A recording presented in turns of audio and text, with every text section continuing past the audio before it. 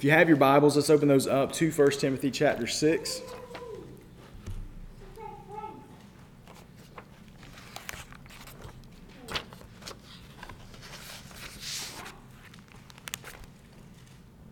First Timothy chapter 6.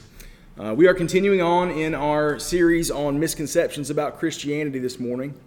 And today we're going to turn our attention towards money, one of people's favorite topics to talk about at church. Now, if that idea makes your eyes widen a bit and your wallet pucker up a little bit in your pocket or your purse, you don't have to worry about anything. Nothing is changing for today. The plate is still in the back for you to give your offering as you feel led, as it always is. There's no special offering being taken up today for anything. So no one's going to ask you to ask anything of you today except that you just pay attention to what the Bible has to say about money. We are actually going to see what the Bible actually has to say about money, because there is this misconception about Christianity where people declare that the Bible says money is the root of all evil. And that's not true. Right? As I've mentioned before, there usually are kernels of truth, so we have something like that in Scripture. But that is not the way that we see it in Scripture. The idea that the Bible declares that money is the root of all evil comes from a misunderstanding or a misquoting of the passage that Laurel and Lars read from 1 Timothy 6, 3 through 10. And we're going to look at that in a little bit more detail here in a bit. But before we do, I want to address the statement itself. And I want to point out the fundamental flaw that this misconception represents. All right, so the statement that money is the root of all evil declares that at the core of every evil thing that happens, money is the root of that. It's all about money. Money is the driver. Money is the motivating factor. Evil is all about money. That's what we're saying when we say that money is the root of all evil. So think about that. Is that true? Think about the evil things in the world. With everything that the Bible declares as evil, is money at the root of all of it?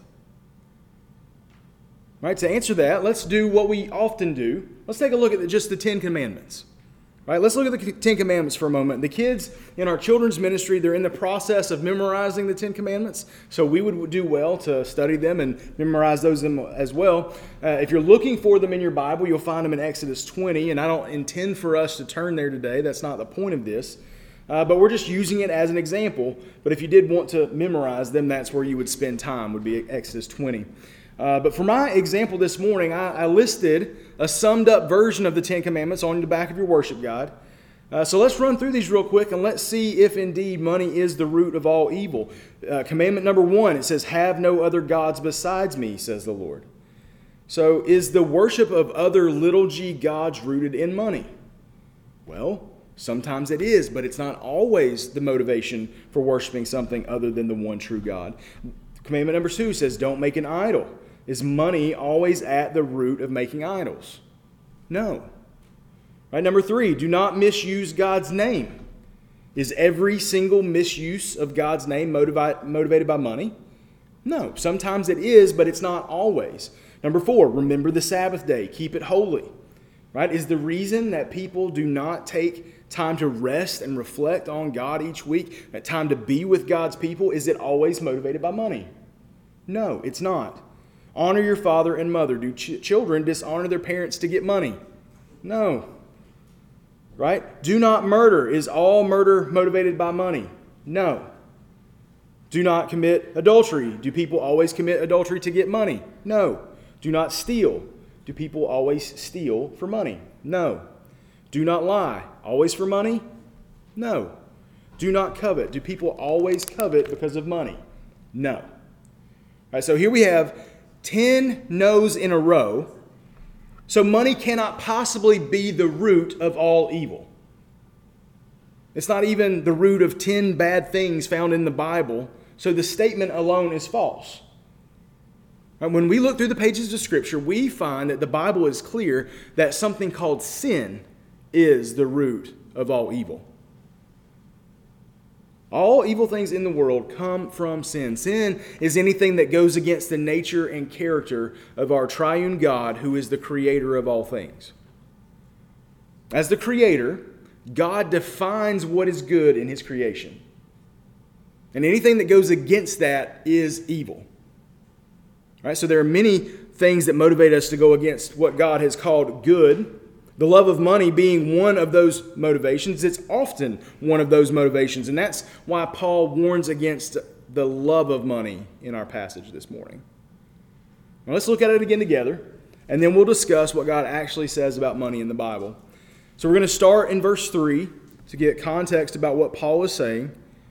In 1 Timothy 6, we're starting in verse 3. It says this: "If anyone teaches false doctrine and does not agree with the sound teaching of our Lord Jesus Christ and with the teaching that promotes godliness, he is conceited and understands nothing, but has an unhealthy interest in disputes and arguments over words. From these come envy, quarreling, slander, evil suspicions, and constant disagreement among people whose minds are depraved and deprived of the truth, who imagine that godliness is a way to material gain. But godliness with contentment is great gain. For we brought nothing into the world, and we can take nothing out. If we have food and clothing, we will be content with these. But those who want to be rich fall into temptation, a trap, and many foolish and harmful desires which plunge people into ruin and destruction. For the love of money is a root of all kinds of evil, and by craving it, some have wandered away from the faith and pierced themselves with many griefs." We'll look at the last verse again. What does Paul actually say? Paul doesn't say that money is the root of all evil. He says that love of money is a root of all kinds of evil. Right? Words matter. Right? We can't just pull this out of its context. We can't just make it say whatever we want it to say. What Paul here is saying is that love of money is a root of all kinds of evil. That doesn't mean the same thing that money is the root of all evil. Right? What Paul actually said is that people will pursue after things that God has declared evil with the motivation of obtaining money because they love money. And that statement we can agree with, right? Right, so let's consider, again, the Ten Commandments from that perspective. I want to start at number 5. Is money the root of all evil? No, but the love of money and the desire for it can be at the root of dishonoring our parents, right? As I was thinking about this, I thought about the parable of the prodigal son. Do you guys know that story? In Luke chapter 15, we see Jesus telling a parable about 2 sons, one of which, the younger, looks at his father and he says to him, "Father, give me the share of the estate I have coming to me." And so essentially what he is saying, what the son says to the dad is, "I wish you were dead so I could have your stuff." That's what he was talking about. And in this, we see this younger son, we see what he does with this stuff. He goes and lives out a lavish, sinful lifestyle out of the control of his father, right? And that desire to do that is so powerful that he has the audacity to ask his dad for an early inheritance, essentially acting as though his father had already died, though he was still alive. I mean, that's pretty dishonoring, right? So yeah, money can be at the root of dishonoring our parents, but it's not necessarily the reason we dishonor them. Do you think that money has ever been a motivating factor in committing murder? Yes. Yes, it has. Of course it has. Do you think money is a motivating factor in someone's willingness to steal? Yes, of course. Do you think the love of money motivates people to lie? Absolutely. Do you think the desire for money leads to coveting someone else's stuff? Certainly. Absolutely it does. And those don't even address the 4 commandments that focus on our relationship with God. That's just the 5 that deal with people. God says, "Have no other God besides me." Do you think that some people worship money like it's a god? Yeah. Oh yeah. People often put their hope and their trust in money as though it were a deity. Right? They have their daily devotional, which is the Wall Street Journal each morning, cup of coffee and the newspaper, sitting there checking out, what their God would have them do that day. Right? They go to bed that evening looking at the stock report each evening before bed to see how their God is doing. Right? Do you think people make sacrifices in their lives as though money were a god? Yes. A workaholic husband comes to mind. A workaholic wife comes to mind.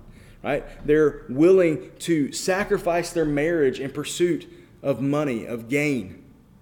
Right? If they have children, it's the same deal. They're willing to sacrifice that on the altar of stuff, prestige, power.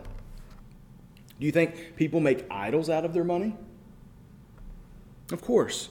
People might not actively take out their bank statement. They don't bow down and worship to it. But what do you think people are doing when they purchase a house that's $200 million? Is that not just an idol that they're bowing down to? Or here's a story that I heard recently where someone bought a yacht for $500 million. They had it specially made, and it's so big that they're going to have to pay the city in which it was built to tear down a bridge so that they can get the yacht out and then rebuild the bridge. What is that if not an idol? $500 million. That's just to build the boat. That's not including the cost to tear down the bridge and build it back.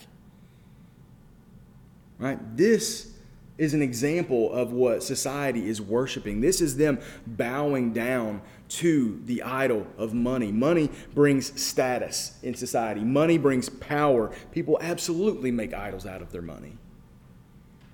Do you think people ever misuse God's name with money as motivation? Of course they do. Think about the health, wealth, and prosperity teachers of the world. They declare to the multitudes that God wants to bless you, and He will if you send me money. You send me your money, God will bless you. God wants to bless you, and I'll tell you all about it in my book, Living Your Best Life Now. All you have to do is pay that, because this is where you're promised. God wants to give you your own home. God has a big dream for your life. All you have to do is read about it in this book, and God will bless you. Consider the faith healers of the world that'll send you a rag that they've wiped their face with for the low, low price of $99.99. Send you some dirty rag that they've blown their nose in. You call, say, hey, put your hand on the screen, call, donate us this money, and we'll heal you through the TV, as long, of course, as you have enough faith for it to work. It has nothing to do with it being a load of garbage, but if it doesn't work, that's on you, because you don't have enough faith. The money, though, is non-refundable. People will absolutely misuse the name of God in order to succeed, in order to get something for themselves. Do people ever disregard the Sabbath with money as their motivation? Of course. When you worship money, there's no need to spend time thinking on and worshiping the true God of the universe. There's work to be done. There's money to be made. You don't need to take time out for your soul. You don't need to take time out for what the only object of true worship that we have in this world, which is our God. Paul says that the love of money can motivate people to do some really awful things, like participating in human trafficking or being involved in a drug cartel. The idea of making a quick buck can help us destroy lives, a multitude of lives. But what we need to understand, though, and what sometimes we get twisted, is that money itself is not inherently evil. Right? It's not inherently better to be poor rather than being wealthy, because money is morally neutral. Right? It's neither good or bad. It's just a thing. By itself, money cannot help anyone. By itself, money cannot hurt anyone, because it's just a thing. Right? So it's not evil. We know it's not evil because in the Scriptures we find many places where God Himself gave people money as a way to bless them. Right? Many of the biblical patriarchs that we read about, they were blessed with a great deal of physical wealth. Genesis 3:2 says that Abram, who becomes Abraham, was very rich in livestock, silver, and gold, and this was a blessing from the Lord. Right? Jacob, also known as Israel, was an incredibly wealthy man. And a very convincing piece of evidence that money is not evil is that in 1 Kings 3, God blesses Solomon with incredible wealth, even though Solomon asks for wisdom instead of wealth. In that chapter, we see that Solomon was essentially given a blank check by God. Ask me whatever you will and I'll give it to you. And Solomon says, I want to be wise. And when he requested wisdom, God said that was good, and he also gave him wealth to go along with it. God despises evil. He refuses to be in its presence, and yet he blesses Solomon with unimaginable wealth. Money cannot be inherently evil. Right? In the New Testament, we see several wealthy people who were instrumental in advancing the kingdom of God. Matthew, the tax collector who became one of Jesus' disciples, was a very wealthy man. He got his wealth from stealing from his own people. But he became one of Jesus' followers, and he probably still had all of his wealth. You've got Joseph of Arimathea. We learn that he was a wealthy man, and at the end of Christ's life, after he died, he requested Christ's body, and he gave him his new tomb. Well, really, he let him borrow it because Jesus gave it back a few days later. But before that, he was willing to give up this burial plot that was probably set aside for his entire family, and he gave it to Jesus instead. We see in the book of Acts, there's a lady named Lydia. We don't know a whole lot about her. All we do know is that she was a seller of purple goods. Now, purple was apparently really hard to make in the times of the Bible, so anything that was purple was extremely expensive. That's the reason why they put that purple cloth over Jesus to make fun of him. You're a king. Well, here's something that's worthy of a king, this purple garment. So it had been really expensive. She sold that, and so only the wealthiest people in the area would be able to buy what Lydia is selling. And we see in the book of Acts that she comes to faith through a message from Paul, and she insists on being hospitable to Paul and his companions from that point out. So all of this is just to say that having money is not a bad thing. Where we begin to running into problems involving money is how we approach it in our heart. Now, Paul says in 1 Timothy 6 that the love of money is a root of all kinds of evil. When we love money, we're willing to do whatever is necessary to get it. Lie, cheat, steal, whatever it takes to get more money. And along with that, when we put our hope and trust in money, we're also going to find that there is never enough of it to make us feel secure. Right? Those who have devoted their life to making money will one day come to the conclusion that it makes a terrible little g god.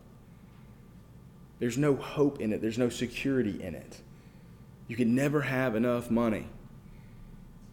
Right? Rockefeller famously once said, he was an oil tycoon. He was once interviewed and asked how much money is enough, and his response was just a little bit more.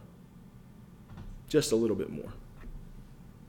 Right, someday, the people who love money and pursue after money, they're going to realize that it will never fulfill them. They will never have enough. It never makes them feel whole. This is what we saw happen to Solomon in the book of Ecclesiastes. And I said that wrong last week. I actually mentioned Solomon. I mentioned Ezekiel, which is not where we found that. Found that out. Someone pointed it out to me as well. So I meant Ecclesiastes last week. In Ecclesiastes, we see Solomon pursuing after meaning in everything under the sun. Literally, that's what he says. I pursued everything under the sun. And the conclusion that he came to is that there was no value in it. He says it was empty. It was like chasing the wind. And there, in Ecclesiastes 5, verse 10, Solomon says, "He who loves money will not be satisfied with money, nor he who loves wealth with his income. This also is vanity." There's no hope to be found there. No security to be found there. And pursuing it leaves us with this empty feeling inside because it never fulfills us. And it also makes a terrible God because wealth doesn't last beyond our death.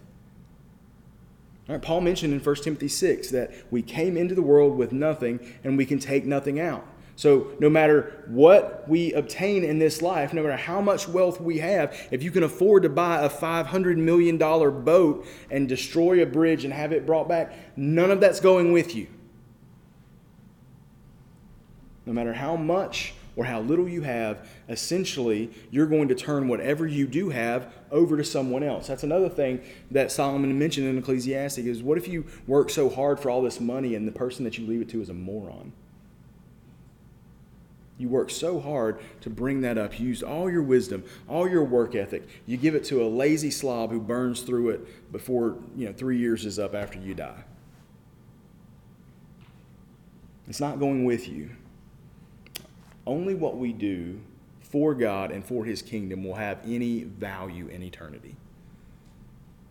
It doesn't matter how many games we play, how many we win, how many we lose. It doesn't matter how many meals we cook. It doesn't matter how many jobs we have. It doesn't matter how much we have in our 401k. None of it matters at the end of our life. The only thing that's going to transfer into eternity is what we did for God and for His kingdom. On top of all that, we can't even guarantee that we'll be able to hold on to our money while we're still alive.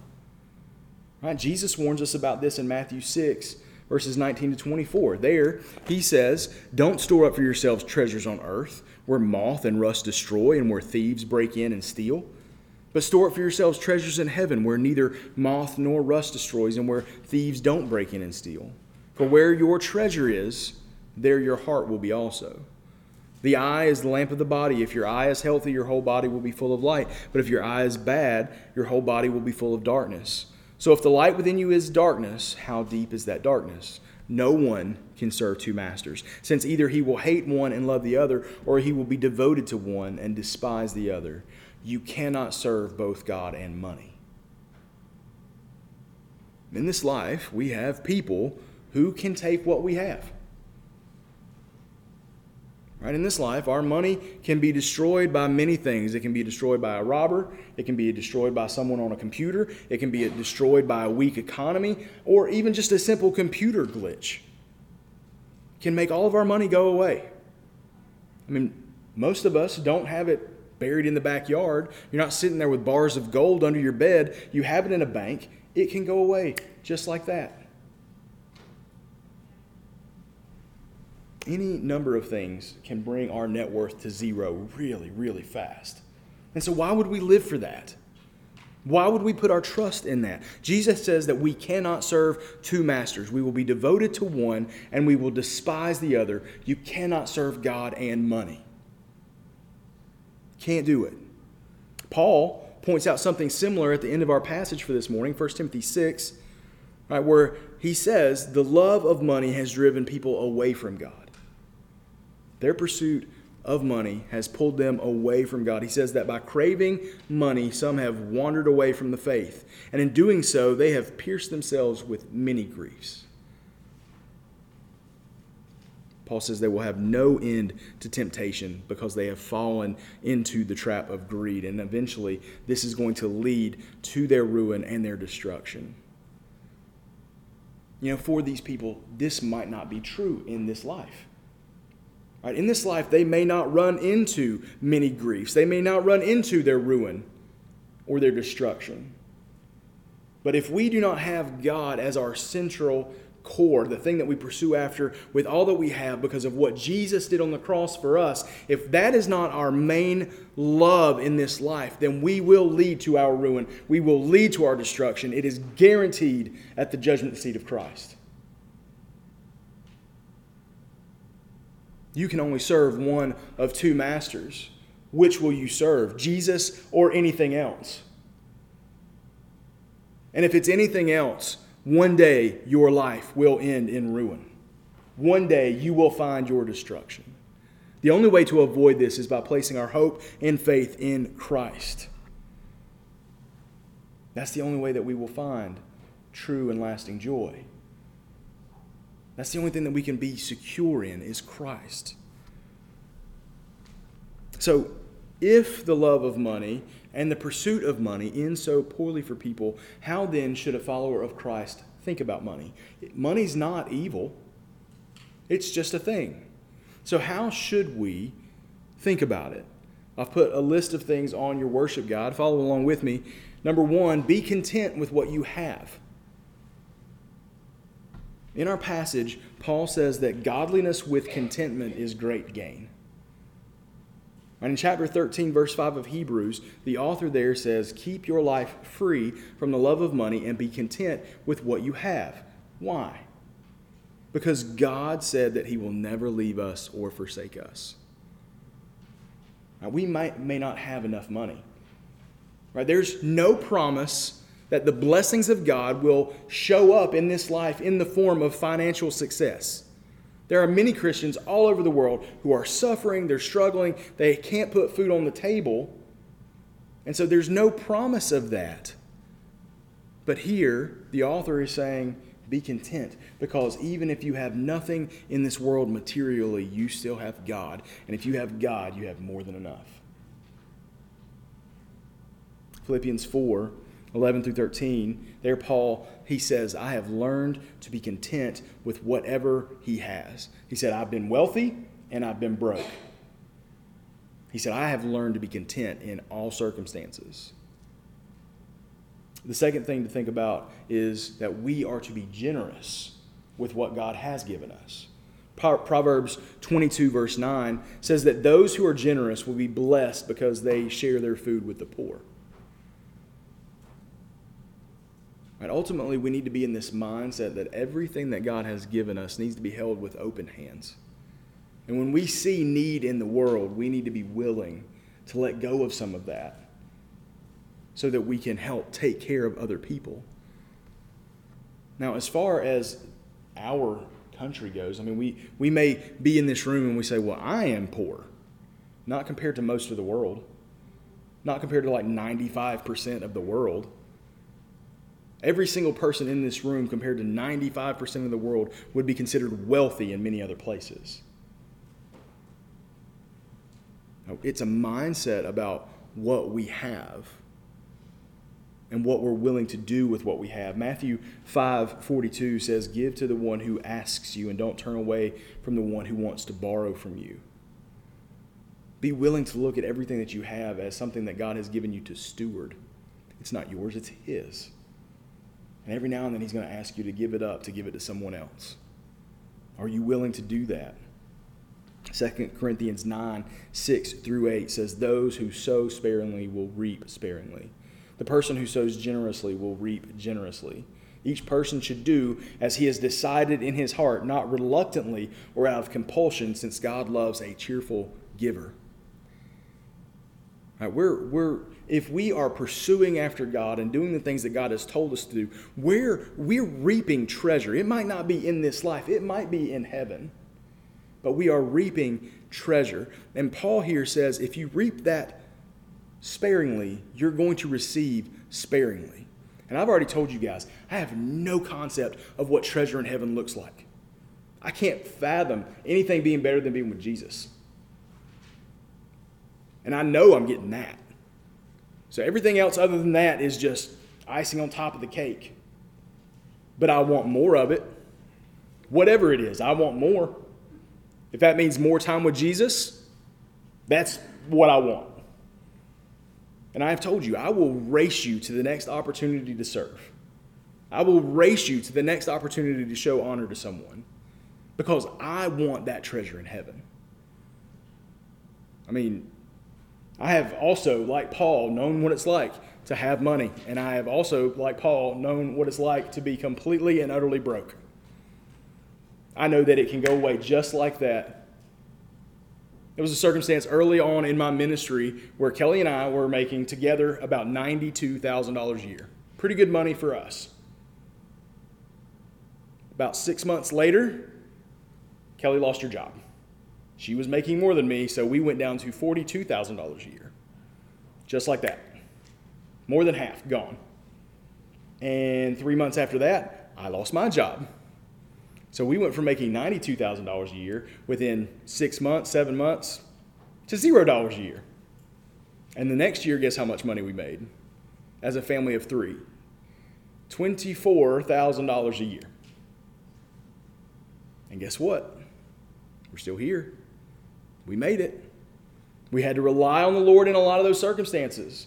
We had to eat a lot of pride in that circumstance. But we still gave.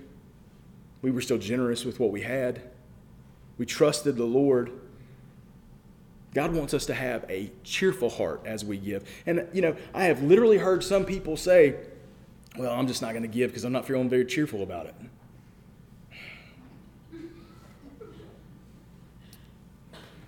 Remember that whole thing I talked about taking stuff out of context? That's not what this means. Right? There should be a compulsion in us to honor God with what He has given us. There should be a compulsion in us to be generous because God has been so generous with us. He gave us Christ. Right? You and I deserve hell. The end. And we have so much more than that offered to us in Christ.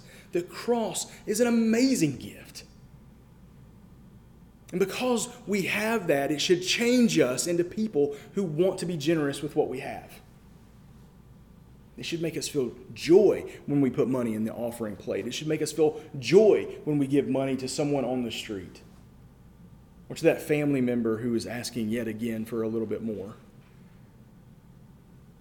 If we can do it, we should be glad that God has given us the ability to do it. Be generous with what God has given you.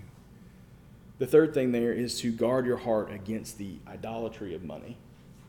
Don't idolize money. As I said before, it makes a terrible God.